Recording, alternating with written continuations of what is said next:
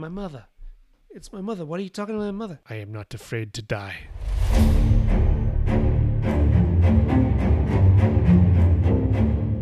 Welcome to the Zeit. Zeit?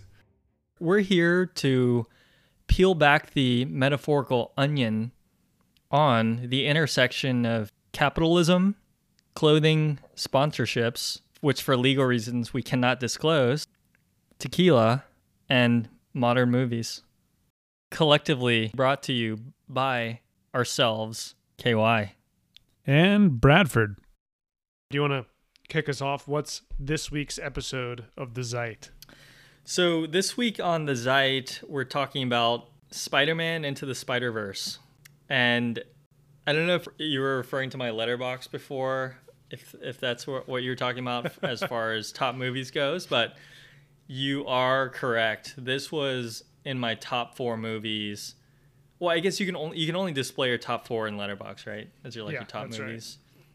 Right. This was in that top 4 for a while.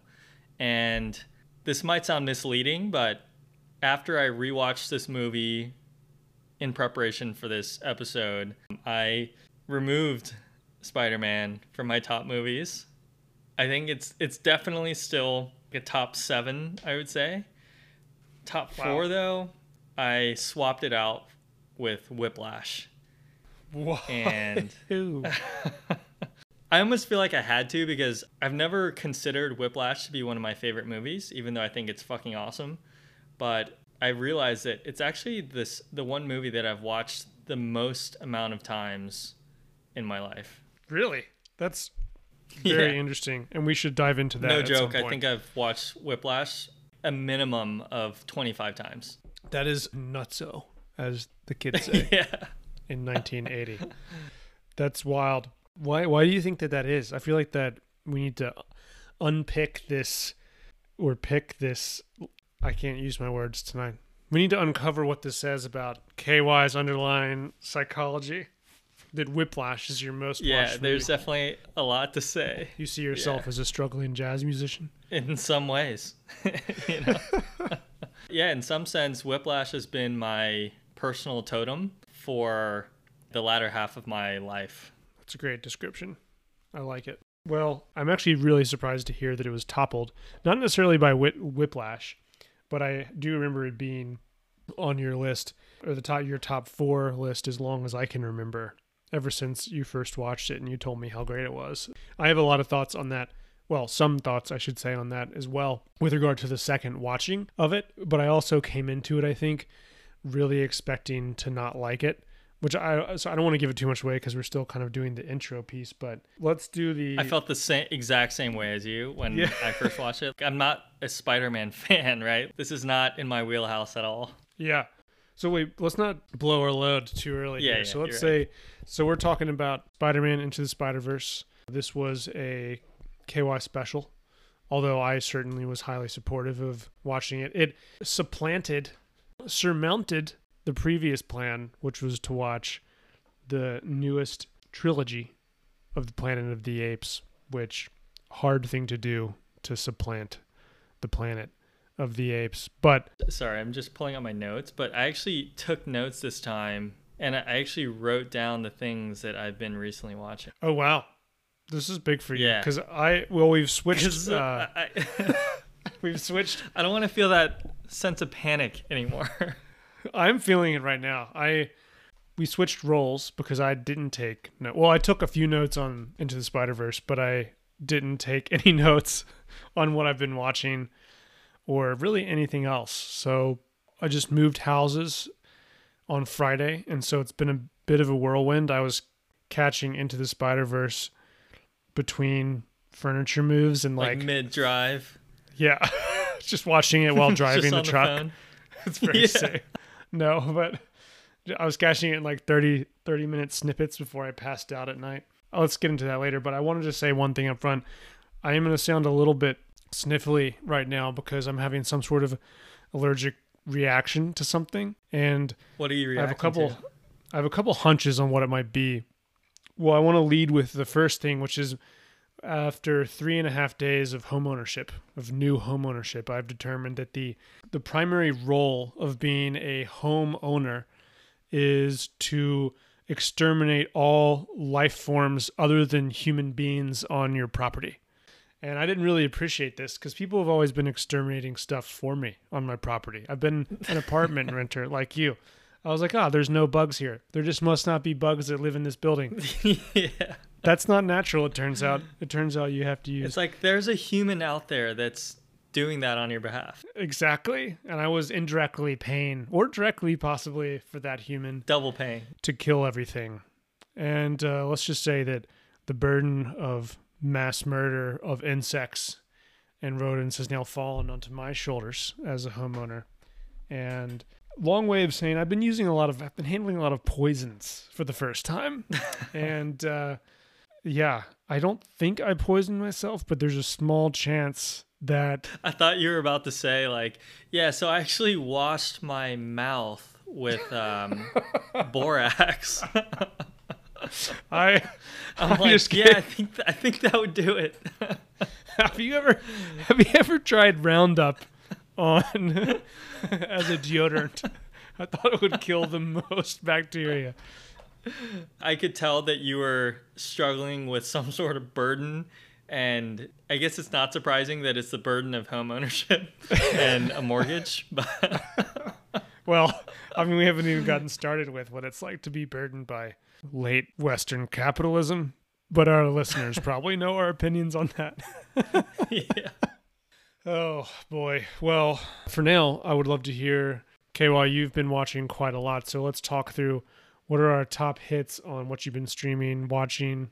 What do you recommend, not recommend to our 60-odd listeners / me and KY listening 60 times on repeat to our own voices? So I just want to say to whoever those unique users are, subscribers out there that are listening to this podcast, if we were to adjust for the amount of times that Bradford, you and I have played our own episodes to boost the play count, I think we have at least 5 subscribers, loyal subscribers. Right.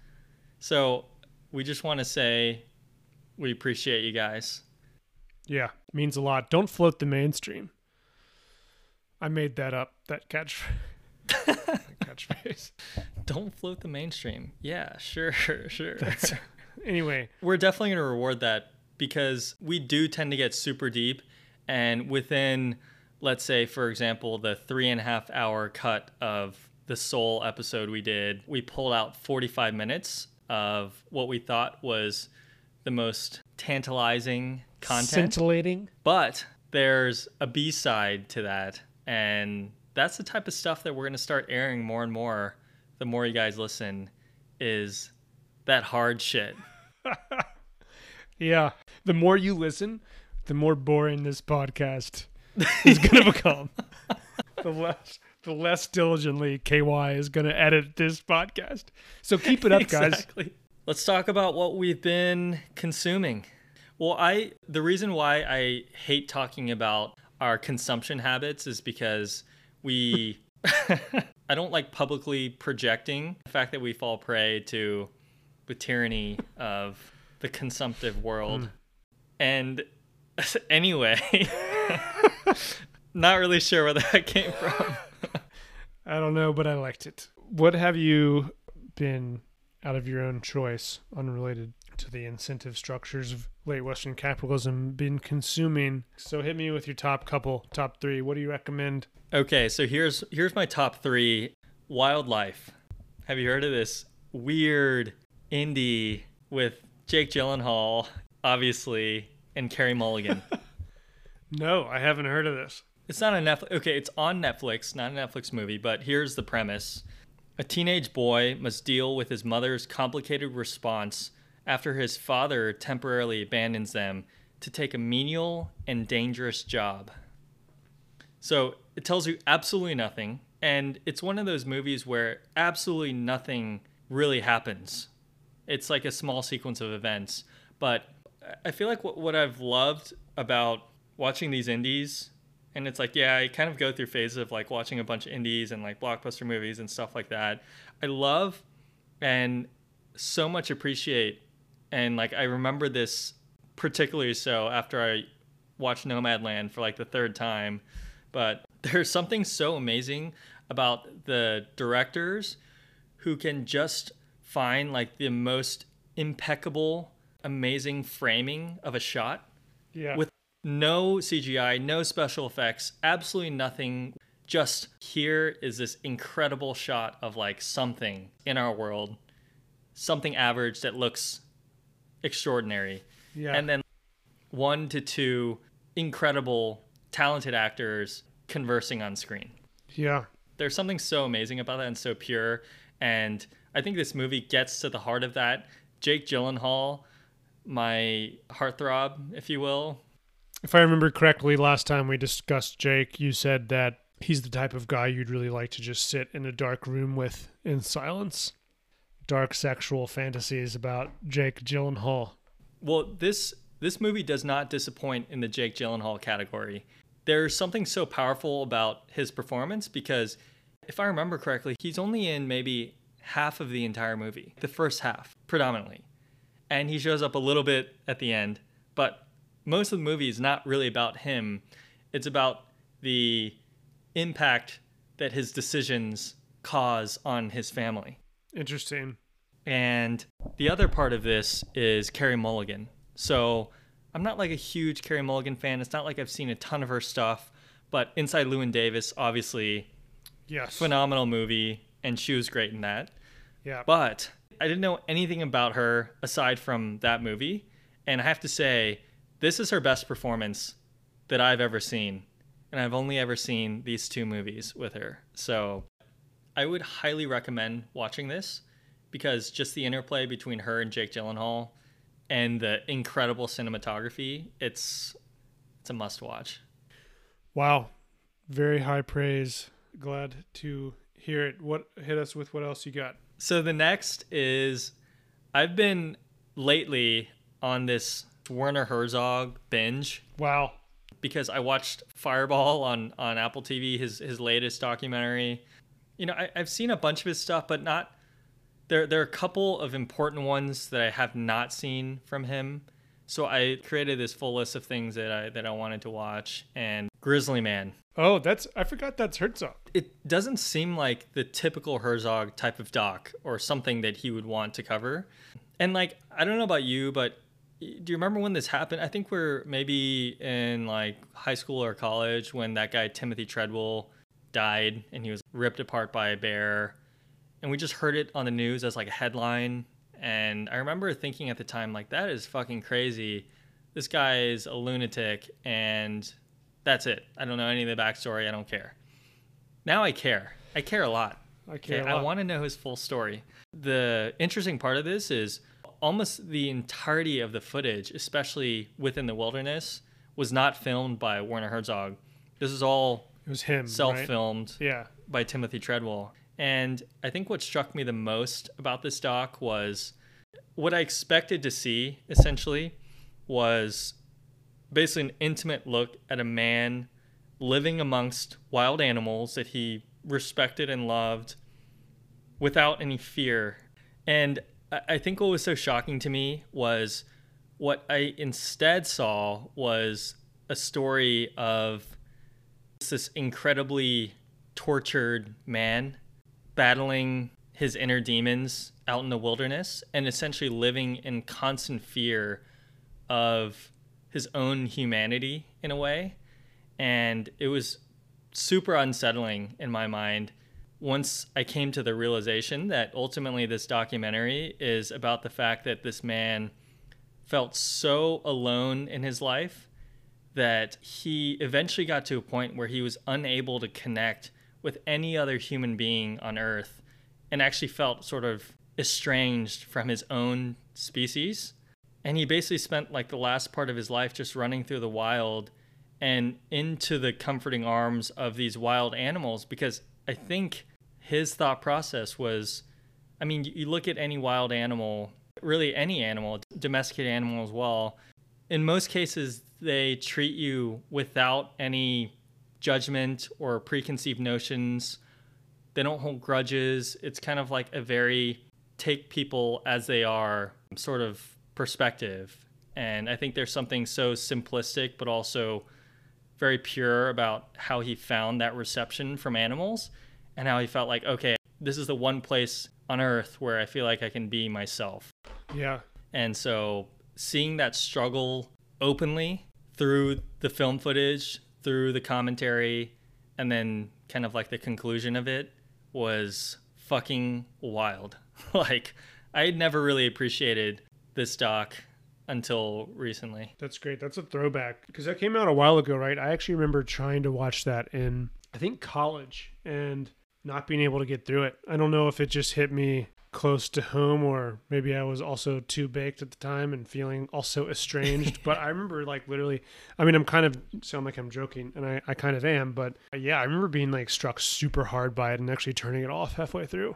Being like, this is just like, I'll take this some other time. This is super dark, not where at all where I expected to take it. Because it kind of starts off, I don't want to say lighthearted, but it's really compelling you don't know with where it's the going. bears. Yeah. And you're like, wow, this is really... exactly. You're just like, okay, I get to see these like fucking massive grizzly bears just doing their natural thing. And then like, obviously there's an hour and a half left in the movie. He's like going to live through these experiences. And you're like, wow, this is cool. And then it goes to the dark place where you're like you said, it starts to occur to you exactly what's going on in his life and probably a lot of other people's lives. And I think your insight about the baseline level of non-judgment and respect that non-humans give you, which is, again, something that resonates with me as a new homeowner who's attempting to exterminate all non-human fauna in my area. Flora and fauna. Flora, some of the flora can stay. All right, you said you had one more. Let's hit it. So the last one, also a Werner Herzog doc, Cave of Forgotten Dreams. Oh, the last time I saw this. Was it with me? When was the last time I saw this? Maybe. I think it was with me. I remember being like 4 bong rips deep, and yeah, it was probably the most spiritual experience I've had. God, it's so good. It's weirdly good. It's like it doesn't. The sum of it is weirdly good. It shouldn't work. It shouldn't work. It does. Yeah. I can't explain. I feel like we have a lot of we both have like a lot of theory. You probably still have a theory about this one. I have a lot of wild theories about why things work and don't. My theories might not be right, but at least I have them.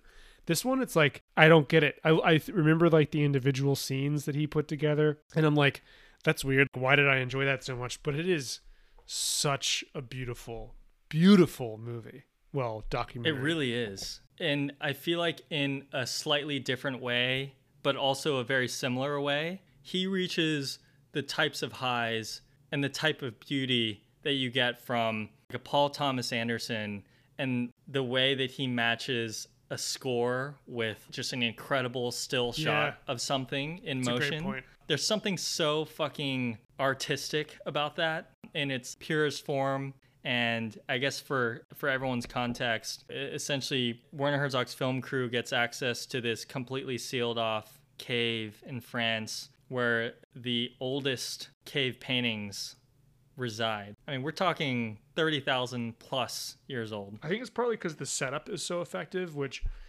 I think your summary was dead on and all you need to know. But the setup he does so well, which is with those panoramic shots and the interviews with these sort of crusty French archaeologists and also some historians talking about the gravity of human art, what it means to be human, and like what traces of humanity from 30,000 years ago can tell us like about ourselves and about both the ephemerality and the immortality of the human soul. And you're like thinking about all this shit, and then you're like seeing these cave paintings and you're like, oh my God, I get it. And then it like, of course it leaves you when the documentary ends, but yeah, it's quite the epiphany. And also I love how I think there was that one professor or someone that had recreated the spear throwing tool. And Werner Herzog's just roasting this guy as he's like struggling to use this weapon. That's great. But yeah, basically as soon as I rewatched it, I was like, okay, first of all, I'm buying it. So I bought it. So now I own it. Good. And I saw the funniest Letterboxd review after I watched this that I just want to read out here. Please.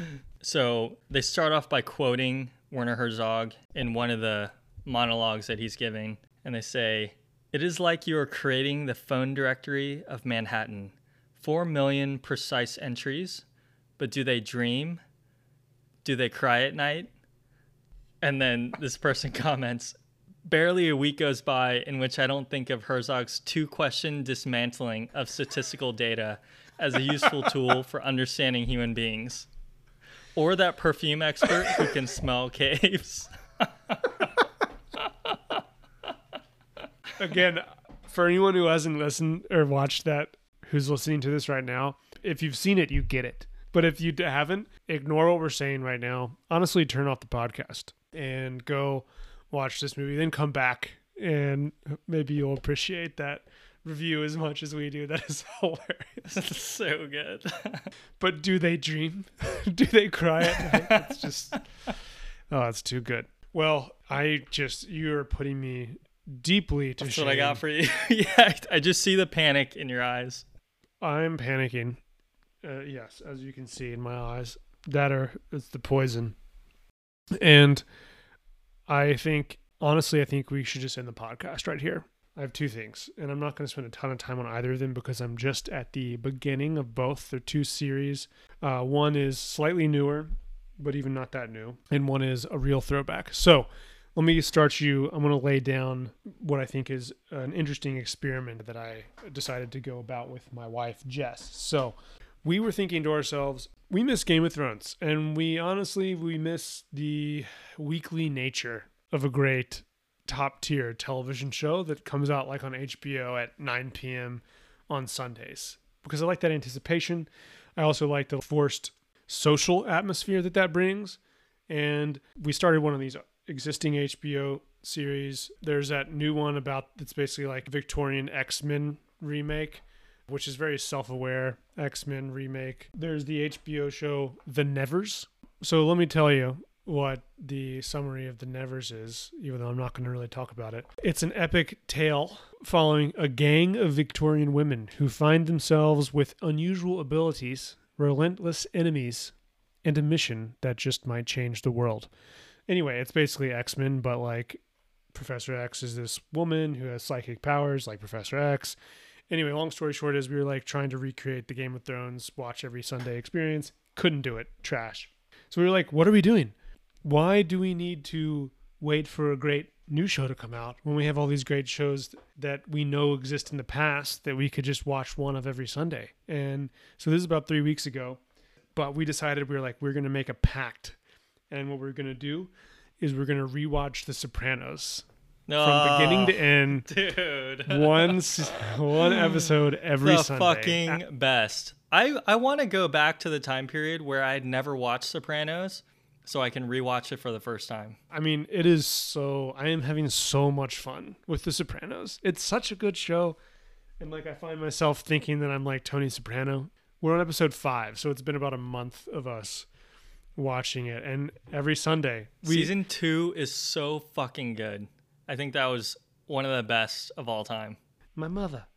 It's my mother. What are you talking about, my mother? It's so good, and I'm just really recommend doing this, and you have to do it with someone else because, like you said, if you're doing it alone, like most people watch binge streaming, you're gonna break down with a great show like The Sopranos.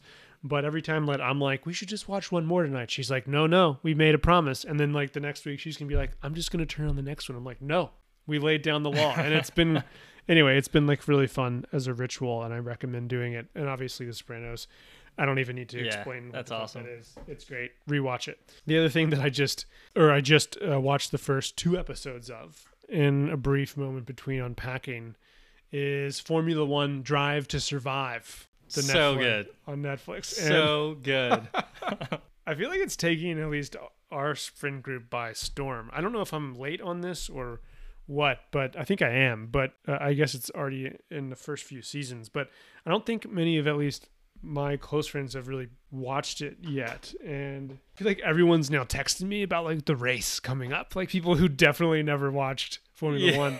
And at first I was like, what are these douche? Like, it's some TV show just made you want to watch Formula One. It's really well done. Like, I can't wait to keep watching it.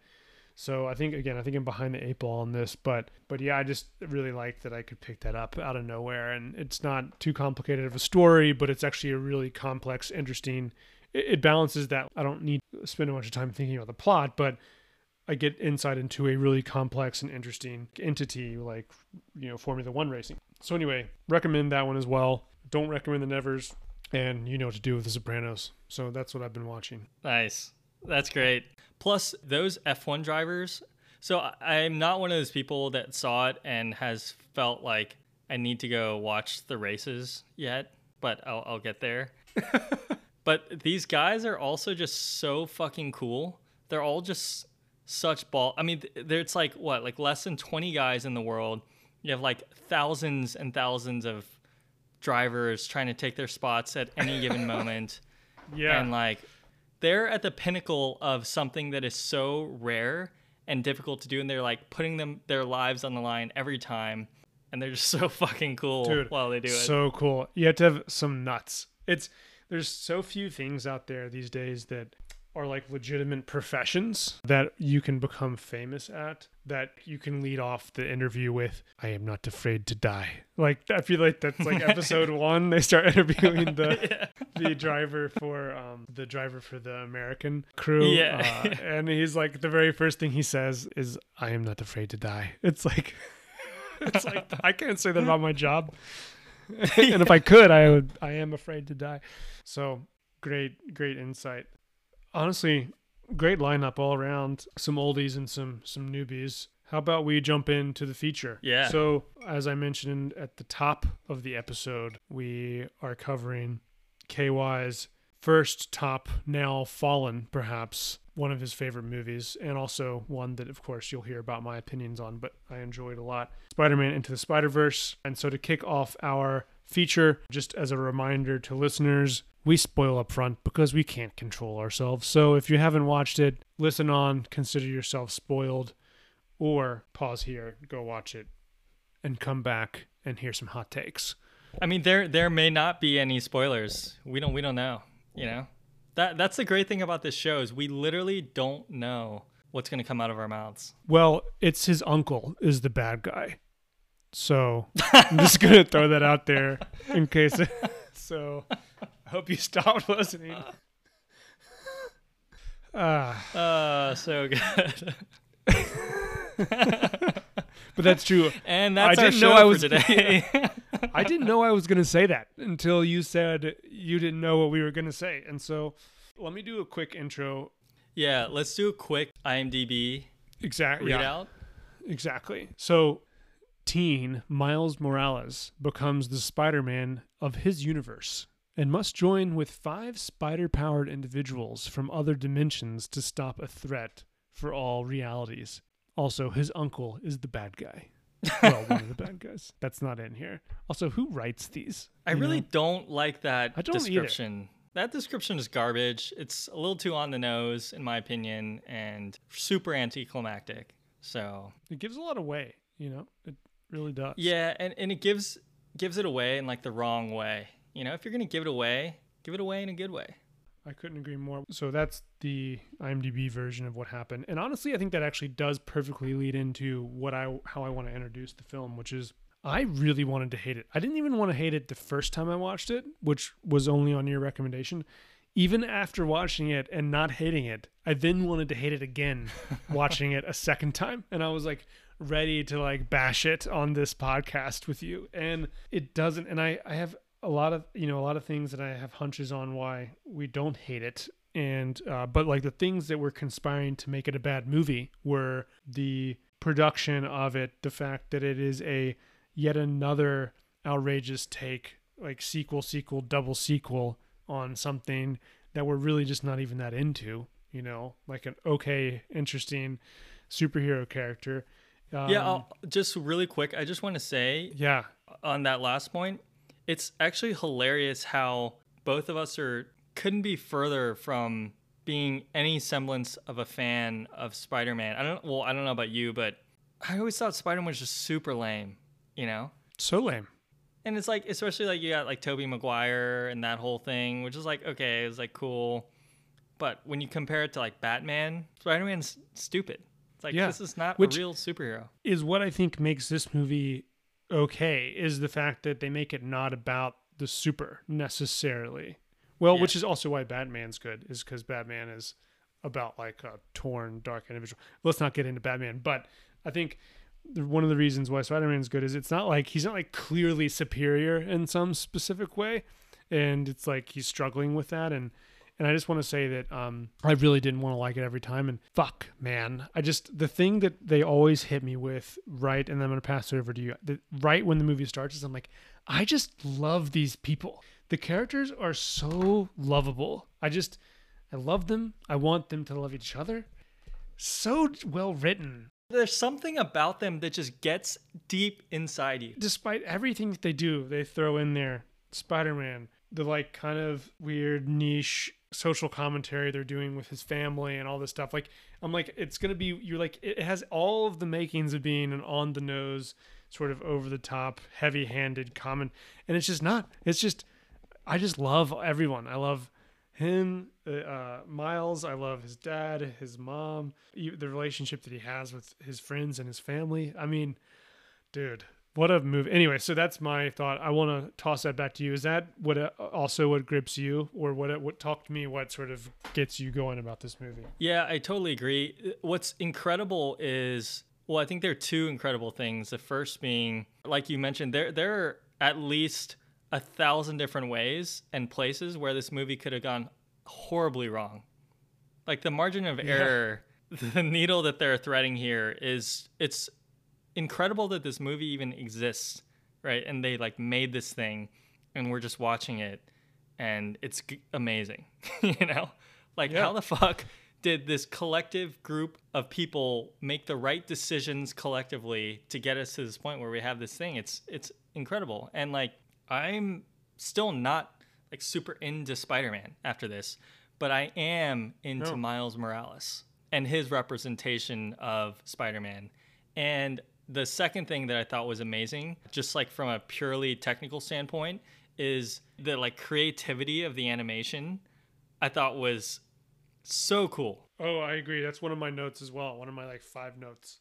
There's so many fucking cool things where last time we were talking about Pacific Rim and I was talking about how, you know, the oversaturation of a lot of the colors and stuff makes it seem like a comic book come to life. And this is literally a comic book come to life, but still retaining a lot of the comic booky things as if you're literally reading a comic book and it's really your imagination that's animating the things in front of you. Right, but not over the top. It's like, the little abstractions, like the little vibrations that come when his Spidey senses are tinkling, or when he's singing the songs, occasionally you'll see like a vibration through the air, like anyway, couldn't agree more. It's wild because you could, again, threading the needle, that could have gone so poorly. You reminded me of one more thing, which I thought tied this entire thing together incredibly well, was the soundtrack and all of these incredible modern artists creating these songs about the emotional feeling of Miles Morales' character arc, his journey, and writing songs specific for this movie, which I thought was super cool. And some of these are just bangers. Like Sunflower, the first time I watched this movie, dude, I listened to Sunflower on repeat for like months on end. It's great.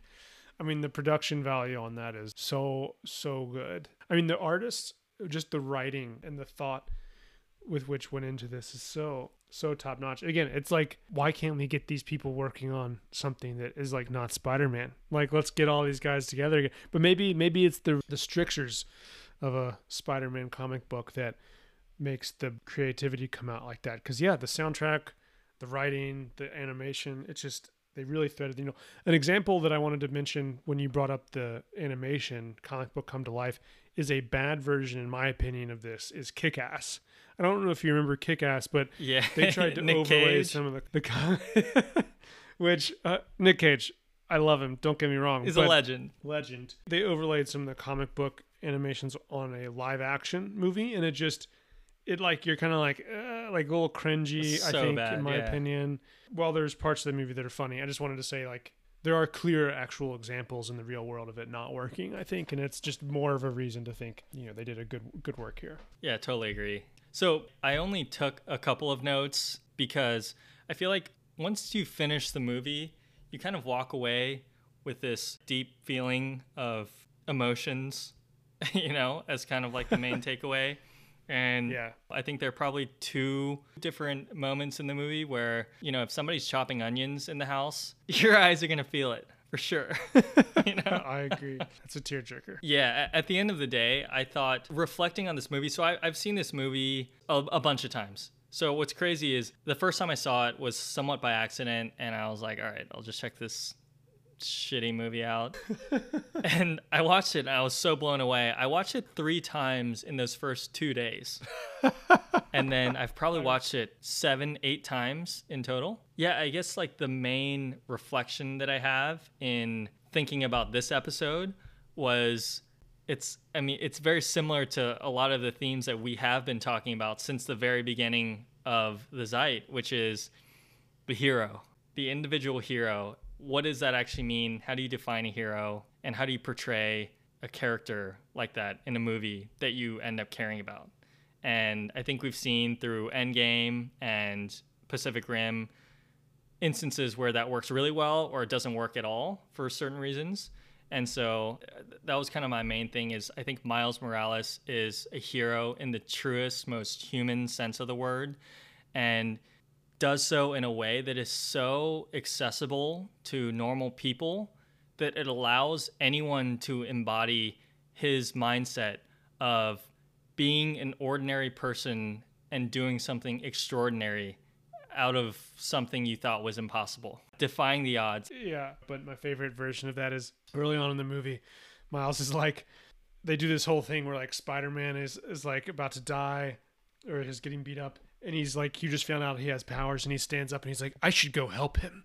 And you're like ready for that to be the moment, like in a lot of these superhero movies where like the superhero legitimately goes and risks that his would life. be the moment where and then he goes, what am I talking about? I'm scared as shit. Like, I'm not going to go help him. And he sits back down and hides behind the box, and Spider-Man dies. And you're like, that's exactly what I would do in that situation. I wouldn't be like, so I just thought, anyway, what you just said resonated a lot, obviously. I think that's a good example of what we mean. I love that because that is exactly what anyone would do no matter what they tell themselves. And that's exactly what you would not do if you were writing a superhero movie. Yeah, it's so tempting. As someone who's legitimately tried to write stories like this before, it's really tempting when you have a setup like that. The easy thing is actually to have the superhero go and do the heroic thing. The hard thing is to tie the story into being more like down to earth and make it compelling. But anyway, I threw you way off. No, I mean, I think that's an awesome point. I also loved how, given that there are literally multiple Spider men and women, in this movie all together, it essentially forces this perspective from the viewer that there's nothing particularly unique about a superhero in terms of having this specific set of skills and this magical power, and you are destined one to save New York or whatever the fuck it is, right?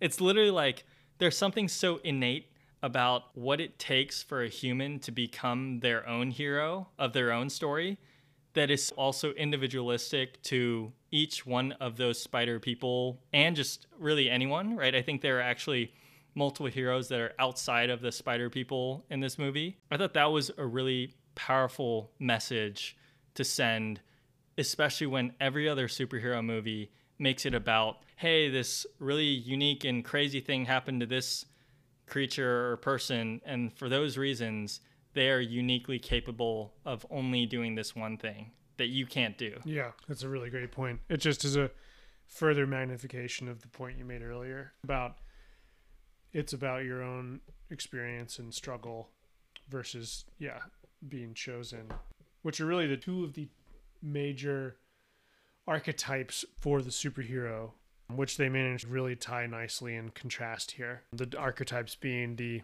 self-made superhero, obviously certain events could lead to making more likely that you're self-made, but it's the self-struggle and realization versus the chosen one sort of scenario. Anyway, are you done? I wanted to summarize my thoughts here as well, but did you have an additional key emotional takeaway? I know you were summarizing those. Yeah, I mean, we can definitely get deeper into it after some of your thoughts, but I also thought I would share. So I own this movie on iTunes, obviously, and it comes with this alternate cut, full length. It's like 2.5 hours, and really, I think it's called the alternate universe mode or something.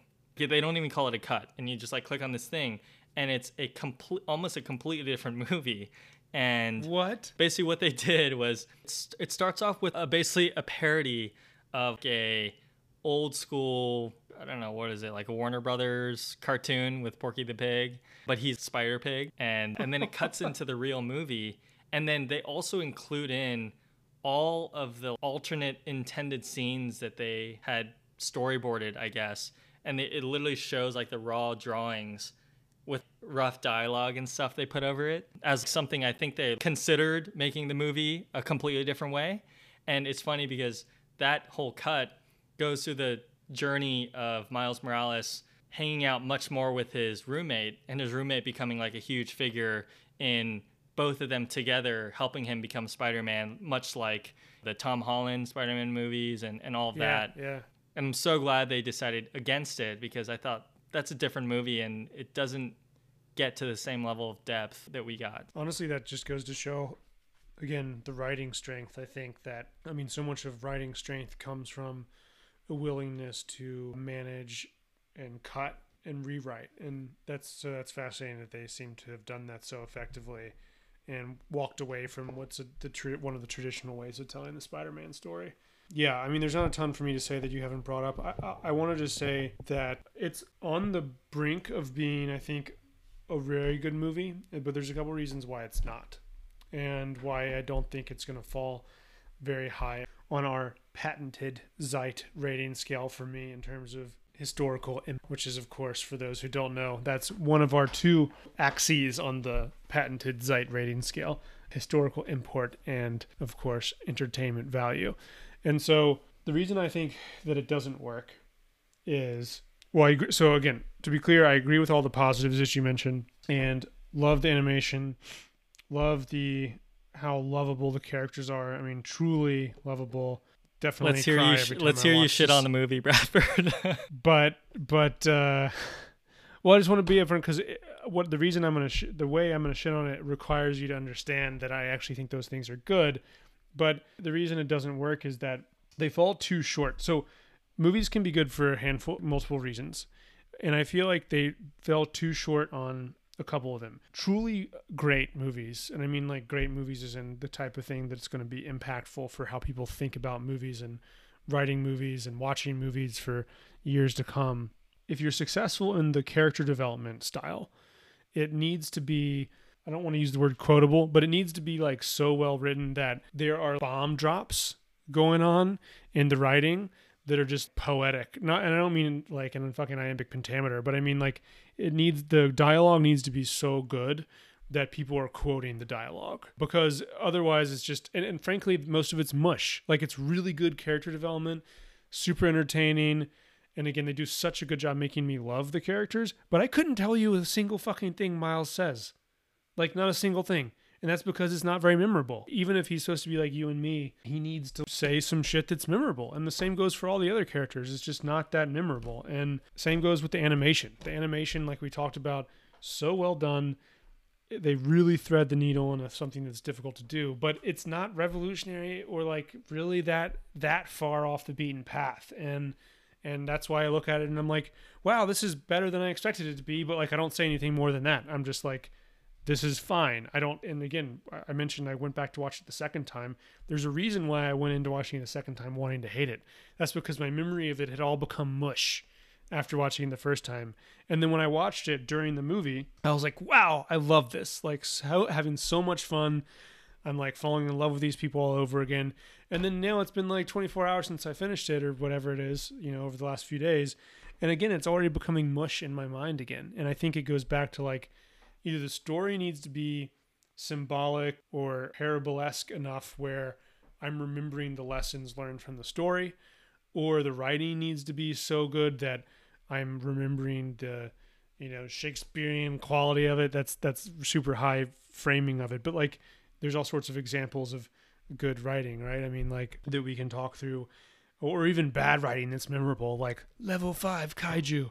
but I think that it's just missing. It gets like a B+ on everything, and it makes it a really enjoyable movie, but it just doesn't stick. And I think as much as I hate to say it, I think I come away not loving it, and highly recommending it as a watch. And I'm not trying to summarize. I'm not going to give it the rating yet, but recommending it as a watch. But like, it doesn't have that much to say. I'm ready to give it my rating, but do you have anything else you want to dive into on your notes deeper before we do that? Yeah, I think the last thing was I just wanted to tie it all together with a bunch of the other movies that we've talked about, because when I was watching it again, I realized there are actually a lot of interesting similarities in terms of the initial becoming hero journey as The Matrix. And now, not to get too deep into the Matrix, but this is just surface level stuff. You know, when Neo first goes to the Oracle and the Oracle's like, well, I'm going to tell him what he needs to hear, which is that he's not the one, right? Yeah. And in hearing what he needed to hear, it's like he is the one if he chooses to be. And when he himself in his own mind can drop all doubt and he begins to believe, then he can become a superhero. That's why when Trinity is, in that helicopter going over the side of the building and he just starts grabbing the rope, it's like, yeah, what can the outcome possibly be? And Morpheus is like, he's beginning to believe. It's which is just an all-time quote. So good. And so good. Miles Morales and Neo both start their hero journeys at the top of a building on the rooftop, and I think literally and figuratively have to jump off the roof and let go of all fear. And I think based on the stuff I was remembering from our float state conversation in the Soul episode, I think for us as normal human beings, our biggest limiting factor for reaching the flow state is coincidentally the same as theirs. It's getting over the fear and doubt that limits you from getting to that flow state. Right. So basically the point I'm trying to make here is that like us reaching flow state is us jumping off the roof of a building, sticking the landing and being a fucking superhero. The biggest things, like most fulfilling accomplishments that you and I and like normal people go through, it usually ends up feeling like you are having to jump off a skyscraper and you don't know what you're going to do when you get to the bottom. And when you can stick those landings, that's when amazing shit happens in like your career or like your personal life and stuff like that, right? Wow. Extremely well said. I mean, honestly, we should just end it right there. We don't need to rate this. I don't. This is the reason why I love this movie, is because it just gets me thinking about this particular line of thinking based on his character. But I totally agree with you that it's definitely not a perfect movie. Well, we also are going to disagree from time to time. And honestly, the way that you framed that right there, I mean, it's beautiful. I'm on board. But, I'm not. We'll take that from different movies, and great, fantastic defense, if that's even what you're doing, but fantastic summary, I think, of what we should take away from that. So yeah, really, really well said. Again, we're going to give our patented Zeit rating, which for our many, many first-time listeners involves a rating across two axes, one being historical import and one being entertainment value, and both are on 5-point scales. I'm just going to break the ice and jump in with mine. Probably going to be relatively uneventful given what I just said.